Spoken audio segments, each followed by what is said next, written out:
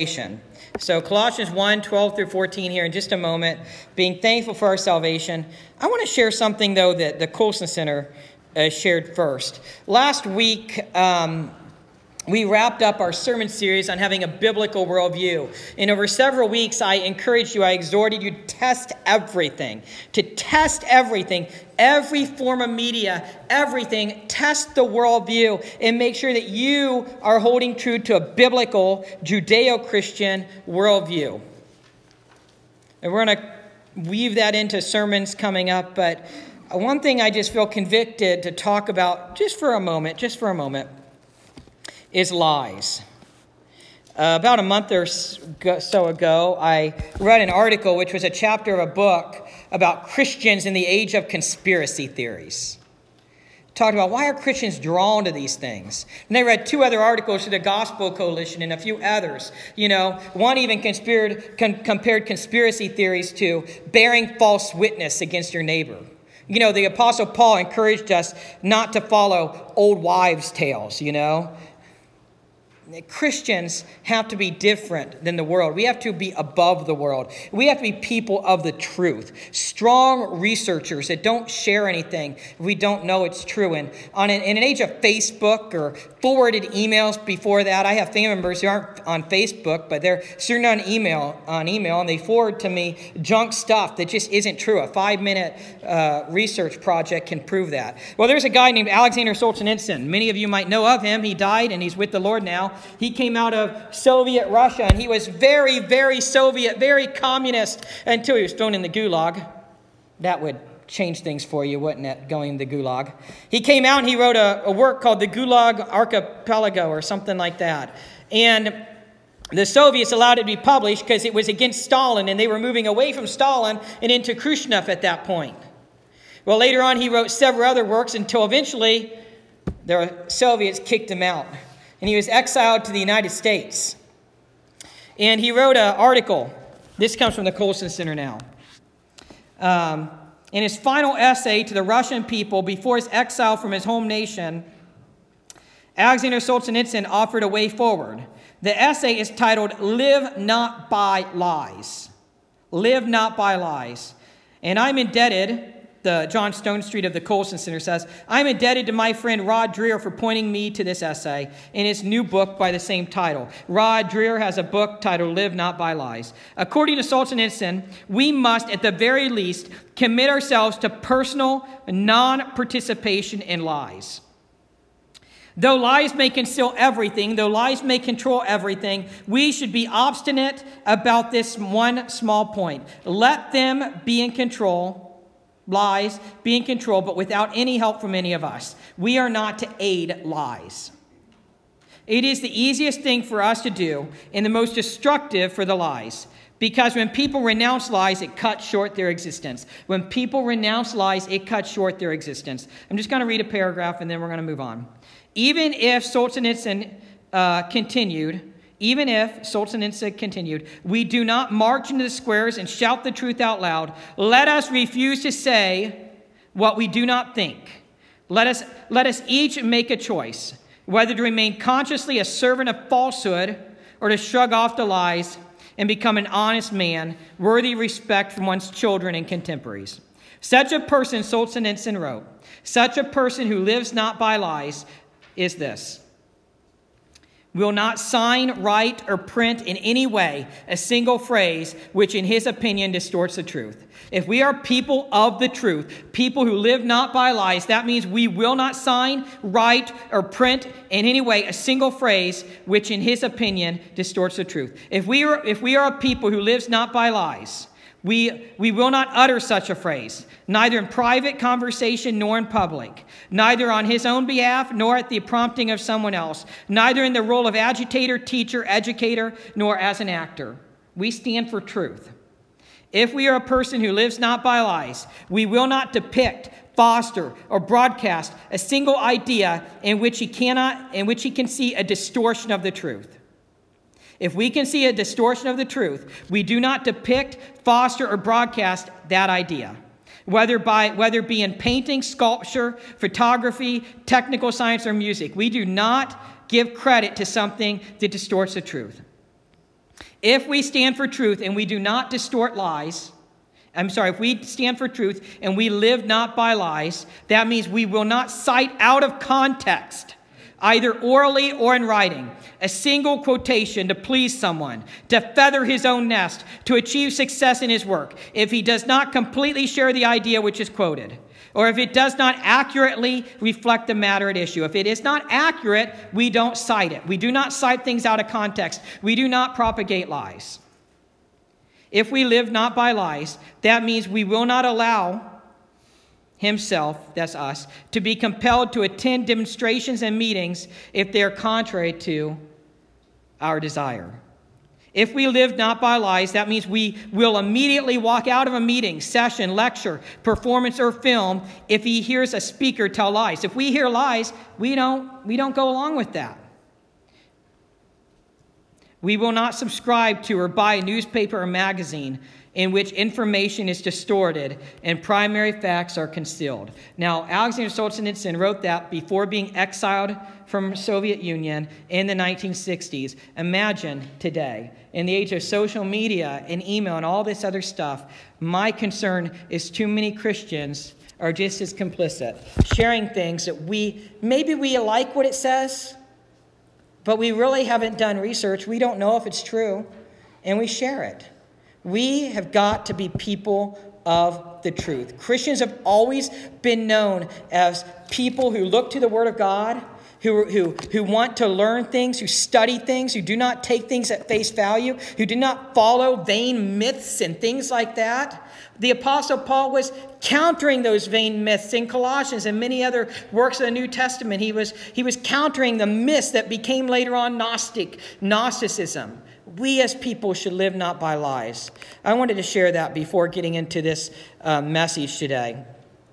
Do you realize, though, moving on to talking about salvation and rejoicing in our salvation, as Christians, we have salvation in Jesus Christ. We have eternal life in Jesus Christ. But we also have a fuller life, a complete life in Jesus Christ. There's a book by Dale Carnegie, and it's titled, How to Stop Worrying and Start Living. How to Stop Worrying and Start Living. I, for one, worry too much. And so a few weeks ago, I heard about this book, and I zoomed my way through it. And at the end of the book, he gives testimonies of people who dealt with worry and conquered it. One of those was E. Stanley Jones. Any of you heard of E. Stanley Jones? E. Stanley Jones was a very influential missionary to India. A very influential missionary to India. Now listen as I share for a moment about E. Stanley Jones. One of America's most dynamic speakers and the most famous missionary of his generation was E. Stanley Jones. E. Stanley Jones says, I have devoted 40 years of my life to missionary work in India. These are E. Stanley Jones' words. He says, at first I found it difficult to endure the terrible heat, plus the nervous strain of the great task that stretched before me. At the end of 8 years, I was suffering so severely from brain fatigue and nervous exhaustion that I collapsed, not once but several times. I was ordered to take a year's furlough in America. On the boat returning to America, I collapsed again while speaking at a Sunday morning service on the ship. And the ship's doctor put me to bed for the remainder of the trip. After a year's rest in America, I started back to India, but stopped on the way to hold evangelistic meetings among the university students in Manila. In the midst of the strain of these meetings, I collapsed several times. Physicians warned me that if I returned to India, I would die. In spite of their warnings, I continued on to India, but I went with a deepening cloud upon me. When I arrived in Bombay, I was so broken that I went straight to the hills and rested for several months. Then I returned to the plains to continue my work. It was no use. I collapsed and was forced to return to the hills for another long rest. Get this. Here is a guy who we quote all the time. I did a paper on him at Asbury Theological Seminary. A missionary, and he keeps on collapsing, and he's constantly dealing with the strain. And it's like, how is he going to make it 40 years?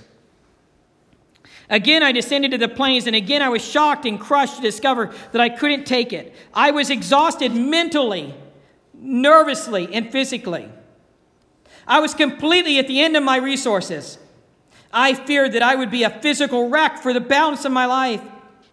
If I didn't get help from somewhere, I realized that I would have to give up my missionary career, go back to America, and work on a farm to try to regain my health. It was one of my darkest hours. At that time, I was holding a series of meetings in Lucknow. While praying one night, now listen to this. While praying one night, an event happened that completely transformed my life. While in prayer, and I was not particularly thinking about myself at the time, a voice seemed to say, "Are you yourself ready for this work to which I have called you?" He's praying. He's dealing with all this physical strain, all this exhaustion. And now he hears this voice, the Holy Spirit. "Are you yourself ready for the work to which I have called you?" He says, I replied, "No, Lord, I am done for. I have reached the end of my resources." The voice replied, "If you will turn that over to me and not worry about it, I will take care of it." The Holy Spirit, turn those worries, turn those fears over to me, the Holy Spirit says. I will take care of it. He says, I quickly answered, "Lord, I close the bargain right here." There it is. A great peace settled into my heart and pervaded my whole being. I knew it was done. Life, abundant life, had taken possession of me. I was so lifted up that I scarcely touched the road as I quietly walked home that night. Every inch was holy ground. For days after that, I hardly knew I had a body. I went through the days working all day and far into the night, and came down to bedtime wondering why in the world I should ever go to bed at all. For there was not the slightest trace of tiredness of any kind. I seemed possessed by life and peace and rest by Christ himself. How powerful that is.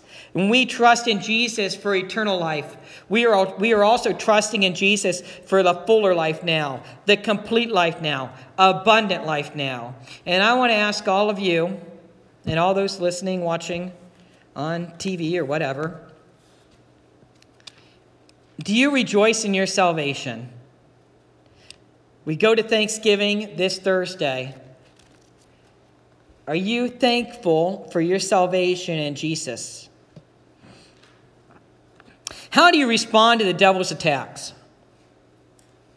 I got this illustration from John MacArthur, and if John MacArthur can share it in church, so can I. Martin Luther said the devil came to him every night to dispute with him. Martin Luther said he learned two things would chase the devil away. Two things would chase the devil away. One way was to say, "Satan, I am baptized. I have left your wilderness. You have no more jurisdiction." So the first thing to chase the devil away was to cling to our salvation in Jesus Christ. The other way that Martin Luther knew would chase the devil away, the other way, and I'm not sure how else to say this, was to pass gas. Martin Luther believed that because the devil was proud and hated mockery, passing gas at his face was a way of mocking him and making Satan flee. I kid you not. I found that humorous, but the first part is important for us today. Baptism follows salvation, and to Martin Luther, he was clinging to his salvation. When the devil attacked him, he clung to his salvation, and so should we. Baptism sealed the deal for Luther. Baptism tangibly represents the intangible. Are we thankful for our salvation? Where would you be without Jesus? What would your life be like without Jesus? Does your salvation give you hope for eternity? What do you think about at funerals? Does your salvation give you hope when you think about death? Death is a non-factor for the Christian, not eternally speaking, at least. Does your salvation give you answers? We have hope. We always have hope. I have a blank card up here. Sometimes I'll write them as thank you cards or other things. Usually I keep thank you cards in my desk. Maybe some of you write thank you cards as well. Do you give God thanks for your salvation? What are you thankful for? Food, clothing, shelter, children, family, friends, work, retirement, money, our country, our freedoms. When you thank God, do you thank Him for your salvation? A number of years ago, I was speaking at Men's Challenge, which was a group that Alliance started, and it spread to the Massillon and Canton area, and I would lead a devotion once a month, and it helped men learn job readiness skill, but they also shared the gospel. And as I spoke to them, the Holy Spirit compelled me to say, the church needs to apologize. I was talking about the gospel, and the church needs to apologize. Because if we really believed the gospel, we would be sharing it with others. We would be so thankful to God about the gospel that we just couldn't contain it. We would just have to talk about it. But instead, we've made many other things more important than the gospel. And in doing that, we have lost many people. Are you thankful for your salvation? When we're excited about something, we just share it. It can be the best hole-in-the-wall restaurant somewhere down a gravel road, but if their food is really great, they're going to be on Diners, Drive-Ins, and Dives on Food Network, and everybody's going to be going to them.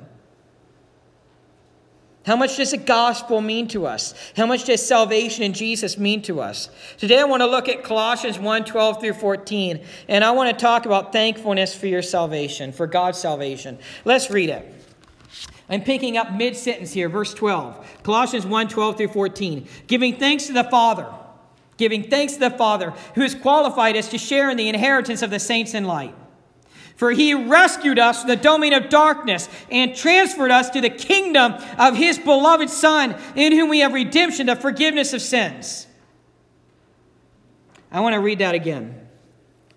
Mid-sentence, Paul says, giving thanks to the Father. Our thanks are going to God the Father. And what has He done? Who has qualified us. God qualified us. You did not qualify yourself. I did not qualify myself. God qualified us, who has qualified us to share in the inheritance of the saints in light. We have this share in inheritance in heaven, and that is awesome. For, verse 13, He rescued us from the domain of darkness. We are rescued. We are rescued from the dark world, from the devil's world. We were dead in our transgressions and sins. We were dead. The power was out spiritually. For He rescued us from the domain of darkness and transferred us to the kingdom of Jesus, His beloved Son, in whom we have redemption, the forgiveness of sins. Does that mean anything to you? And we see right here God's great rescue mission. Verse 12 starts mid-sentence. Paul is in the middle of one long sentence here. Actually, verses 9 through 20 are one long sentence in the Greek. 218 words in one sentence. The Apostle Paul, the master of long sentences. And this is a prayer that Paul is praying. And many times we see the Apostle Paul mix theology and prayer together. And we look at him and we think, is he preaching, writing, or praying? Yes, he's doing all three.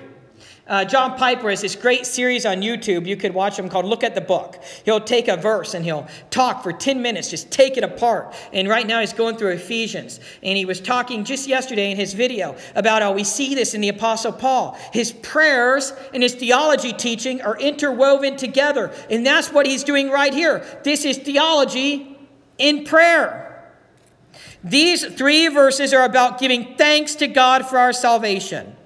The 2011 NIV update, the New International Version, says joyful thanks. We're giving joyful thanks for our salvation. God has qualified you to share in the inheritance. That's what this says. Who qualified you? God did. Only Jesus. In Ephesians 2:8 through 10, it says that we are saved by grace. Our salvation is by the grace of God. We give thanks for gifts, and our salvation is a free gift. We don't give thanks to what we earn. I mean, we might, but we don't have to, right? Steve's over here. He owns a pool store. He employs people. If Steve has his workers, and his workers, at the end of the week, they worked 40 hours, and he goes to give them their paycheck, okay? Their paycheck is for 40 hours of labor, and he gives them their paycheck. If they get on their hands and knees and say, thank you, Master Steve. Thank you so much. We thank you so much for this gift of a paycheck. We thank you. He would probably think, well, this is a good employee, because you don't usually have to give thanks for a paycheck. You earned your paycheck. We did not earn our salvation. We could not earn our salvation. Jesus went to the cross for our salvation. He was crucified for us. It's a totally and completely free gift. And we have an inheritance in Christ. We are considered sons and daughters of God. We are family with God. We have an inheritance in heaven. We are part of the light as opposed to darkness, which was a common contrast which Paul would use. Our salvation was God's great rescue mission. Verse 13 says that God rescued us from the domain of darkness. Think about a rescue. When I think about rescue, I always think of the movie The Patriot. And I would love to play the clip for you, but streaming live makes it difficult. In the movie The Patriot, Mel Gibson's character plays the Swamp Fox, which was a real guy, actually, during our Revolutionary War period. And some of the Swamp Fox's militiamen were captured by the British. And they're in this makeshift British prison, and they're waiting to be hung if the Swamp Fox doesn't surrender himself. So there's a priest, a pastor in there with them, and the pastor actually is part of the militia. And the pastor is praying with them. And as he's praying, he says, and we pray in the name of the Father, and in the name of the Son, and in the name of the Holy Ghost. And as he prays Holy Ghost, he sees the Swamp Fox, his commander, ride in with the white flag. And there's some punniness there because they called the Swamp Fox a ghost because of his tactics at hiding and taking people out. And he goes in and he sees Lord Cornwallis, and he says, I'm here for a prisoner exchange. And Cornwallis says, prisoner exchange? And Mel Gibson's character says, yes, I have 18, I think it is, of your men. He says, what? You don't have 18 of my men. He says, look up there on the hill. Well, they did some trickery, and they made it look like they had 18 British prisoners on the hill. They weren't. They were just stuffed dummies in redcoats, And anyways, he rescued his men. The Swamp Fox rescued his men through this way. And in such way, God rescued us from the domain of darkness. God rescued us from sin. Jesus rescued us by dying on the cross and rising again. And we aren't simply rescued from darkness and left wandering. No, we are transferred to the kingdom of Jesus. Verse 14 says that he redeemed us. And this means that he bought us just like you buy a slave. Verse 14 says that we are also forgiven. We are forgiven. Are you thankful for your salvation? John MacArthur shares the following. He says, way back in the Old Testament, 1 Chronicles 16:23 and Psalm 96:2 says this, proclaim the good tidings of his salvation day to day. Proclaim the good tidings of God's salvation day to day. Way back in 1 Chronicles, way back in the Psalms, people were proclaiming on a daily basis the good news of the salvation of God. That has always been the greatest preoccupation of the people of God, to praise him for salvation. Revelation 7 says, salvation to our God who sits on the throne and to the Lamb. That's heaven. All the beings in heaven are praising God and the Lamb for salvation. So we can say it is a theme of the Holy Spirit's revelation. The theme of the Holy Spirit's revelation is salvation. MacArthur says, I will simplify the Bible for you. The main theme in the Bible is salvation. That's the theme of the Bible. It goes from corruption to salvation, from fall to eternal glory. The theme of the Bible is salvation, and so it is the theme of the Holy Spirit's inspiration. Everything that the prophets in the Old Testament knew about salvation was given to them by the Holy Spirit. Listen to this. The Holy Spirit was revealing the sufferings of Christ in Psalm 22, Psalm 69, Isaiah 52, Isaiah 53, Daniel 9, Zechariah 12, Zechariah 13. The Holy Spirit was revealing all of this, the sufferings, death, trial, beating, crucifixion, and the glories to follow. The Holy Spirit revealed truth about the resurrection, the ascension, the enthronement. The resurrection obviously implied everywhere that the Messiah is seen reigning, because if he dies, he has to rise to reign. The resurrection is revealed by the Holy Spirit in Psalm 16, Psalm 22, Psalm 69. The resurrection, exaltation of Christ is revealed in Isaiah 9, Isaiah 53, the end of the chapter. Also Daniel chapter 2, Daniel chapter 7, Zechariah 2, and Zechariah 14. They were prophesying about his suffering and about his glory, because that was the message of the Holy Spirit. Those two things were the theme of Old Testament prophecy. Isn't that powerful? All these prophecies in the Old Testament fulfilled in Jesus. From Genesis to Revelation, the Holy Spirit is revealing the gospel, is revealing salvation. And we see way back in the Old Testament, proclaim the good tidings of his salvation day to day. Are we thankful for our salvation? Chuck Swindoll tells the true story from World War II. The Americans had advanced into German territory. Germans and Americans are shooting at each other. A German family is hiding in a barn. Then a 3-year-old girl breaks free from her parents and runs out right into the middle of the firing. Imagine that. When the Germans and the Americans both saw this, they stopped firing. They allowed the parents to rescue the child, and then they started firing again. In our salvation, we have peace with God. We are rescued from the kingdom of darkness. We are saved, forever saved. I encourage you this week to go home and write a thankful prayer to God. Take a thank you card, write it to God, stuff it in your Bible. If you have a prayer journal, write it there. Write a prayer of thanks to the Lord for your salvation. And look at Psalm 51:12. In Psalm 51:12, David says, "Restore to me the joy of your salvation." When we have that joy, we are thankful for God's salvation. And we don't keep it to ourselves. We share it with others. Let's go to the Lord in prayer. Heavenly Father, I thank you and praise you for salvation. The salvation you freely offer, the salvation you freely give us. And Lord God, if there's anyone here who does not know you as Lord and Savior, may today be the day for them to confess they are a sinner in need of a Savior, to believe in you as the one and only Savior, to trust in you and commit to you. May today be the day of salvation. Lord God, may today be the day to firmly make the decision to be with you in order to become like you, to learn and do all that you say, and to arrange our affairs around you. If anyone needs to rededicate their life to you, recommit their life to you, may today be the day.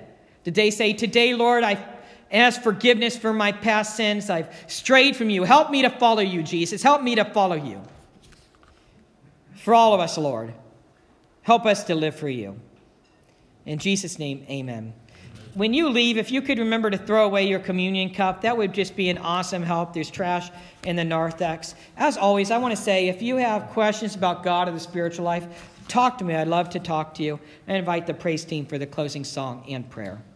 Amen.